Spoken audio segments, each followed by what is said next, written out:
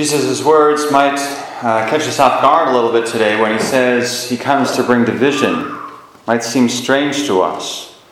We need to understand that Jesus doesn't mean to cause division, but he recognizes there will be division because not everybody is going to want to follow him. And it's tempting to try to make our Christian message more palatable by siphoning off the parts of it that we don't like, right? So the parts that we might disagree with or that challenge us personally or that make it just inconvenient. Lord, why does that have to be in the rules? Come on, can't we just change that one thing? So sometimes we experience this temptation to kind of whittle things down a little bit. We can try to make Jesus just a nice guy who doesn't challenge us and who doesn't demand anything of us. Sometimes we have to tread lightly, of course, when we're speaking to someone maybe who is new to the faith or just doesn't know anything about Jesus. We have to be careful. How do we phrase it? How do we speak about him so that they can receive the message of Jesus? So that's important. We have to kind of gauge our audience. But at the end of the day, a person has to be okay with the fact that sometimes Christianity is just a very radical message. It's a challenging message. It's a difficult way to live. It was in the past, and it still is today. God's message has ever been one that challenges us to go beyond what we are ready for, what we are comfortable with. He asks us to trust him, he asks us to believe in him, he asks us to follow him. And so there's a way in which we are always going to be kind of grasping for that next part that we confront in our lives. So I think we probably go through phases, most of us, where we are dealing with something and then maybe that comes to peace at some point, but then another thing comes along, it's like, well, I just got done with that other thing. Now there's this new thing to work on. So there's always something which the Lord is forming us to himself. There's always a way in which he's inviting us to go deeper. And it's easy to try to live that Christianity that doesn't require anything of us, that doesn't make us change in any way. But true Christian living is unsettling. It challenges us. It challenges us to forgive our enemies. It challenges us to recognize all sin as bad. It shows mercy to those maybe who we feel don't deserve mercy. It's always rooted in the truth. And so Jesus challenges us all in different ways. Wherever we are in life, there's a way in which our Christian faith will challenge us. Many of us maybe call ourselves good followers of Jesus, but we don't fully accept Jesus. We have created our own idea of what Christianity is. Why do we do this? Well, I think it's usually because it's just easier, right? It's just a little easier than the real thing. However, these distorted versions of Christianity keep us from really truly encountering Christ and being transformed, being changed into the image of Christ that we are meant to be. So when we find that our images of Christianity are incongruent with the true Christ, when this is told to us through the prophets or through maybe different ways in which it comes to us, we recognize it in a moment, that can disturb us. That can be something that disturbs our peace, and we say, that is not what I want right now. That is not what I was looking for. I didn't want to encounter that truth right now. And so what do? We try to make it go away, right? The message of Jesus seems impossible sometimes. And it is when we're on our own, right? We can't do it. It's impossible for us to do it alone. Only Jesus can do it in us. And so there's a real way in which we are challenged to let go of our own self-sufficiency and to rely on the Lord and say, Lord, convert my heart. Change my heart. Help me to rest in you rather than in myself. So Christianity is a challenge, right? It's a way of living which goes beyond what we are capable of on our own. But it is possible when we do rely on the Lord. That's one of the most important things we have to understand. And Jesus keeps pushing us, right? He keeps pushing us to accept that reality. He doesn't leave it alone. We can't be Christians without following Christ, without relying on Christ, without surrendering all our ideas of self-reliance. And so as soon as we get comfortable, right, in our faith, it's like he comes in and pokes us somewhere, like, hey, come on, man, I'm just trying to be here. Can't you just let me be? He's like, nope, I've got to poke you, keep pushing you along. So there's a way in which he keeps at us all our life long. It's this process of being formed, being transformed, and he invites us to keep growing.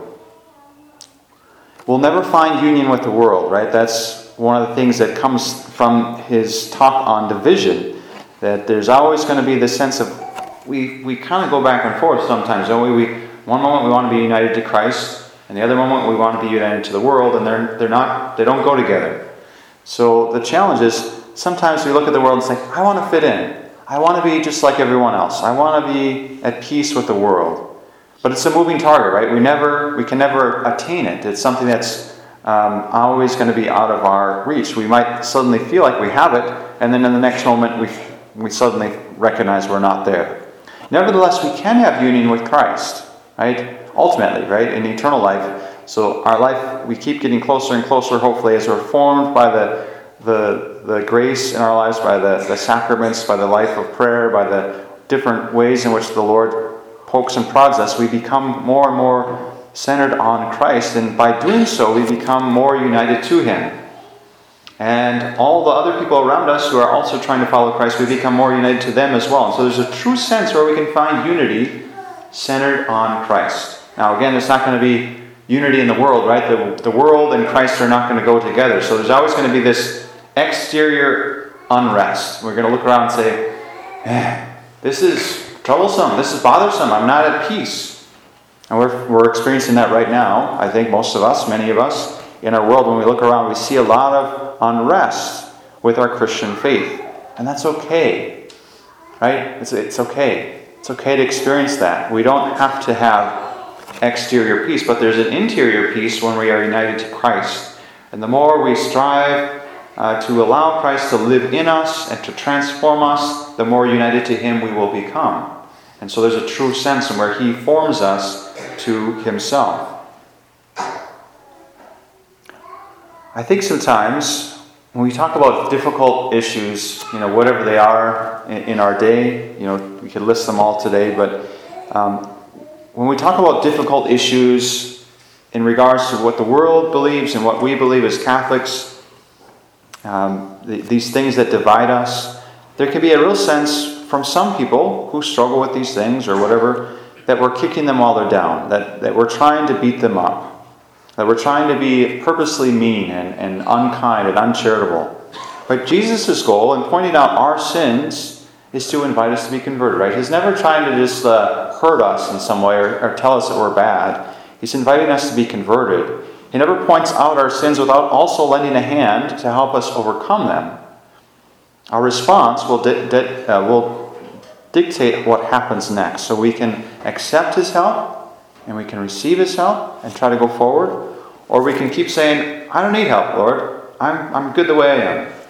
And so then He will keep poking and prodding until we finally say, okay, I need help. You're right. I need help. So there's this way in which we experience that sometimes this within our own hearts, this unrest.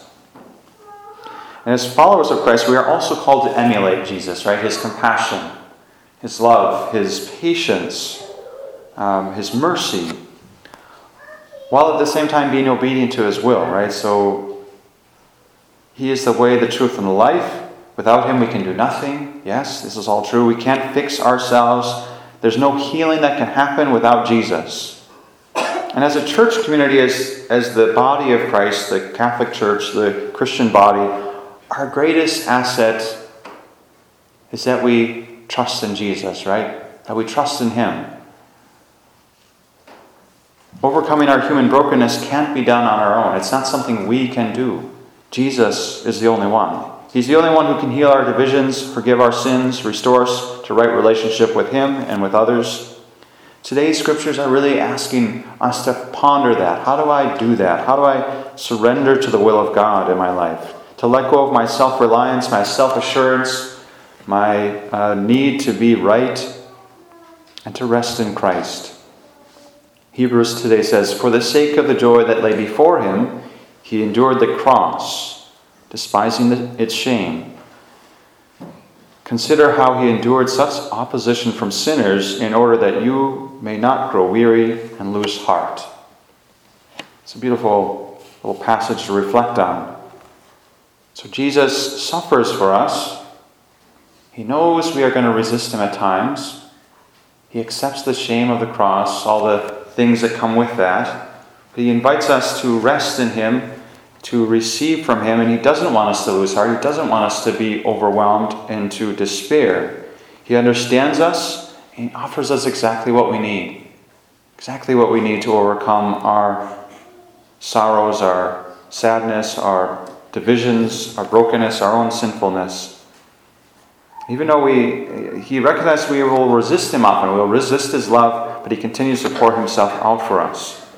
What a loving Father we have. What a loving God we have that he continues to pursue us. He never tires of seeking us out and inviting us to be restored. So today, may we strive to embrace Jesus in his fullness, to really receive Jesus for who he is, not for what we want him to be or what we think he should be or what the world says he should be, but who he truly is. We would invite the Lord to transform us, to continue to open our hearts to be in union with him.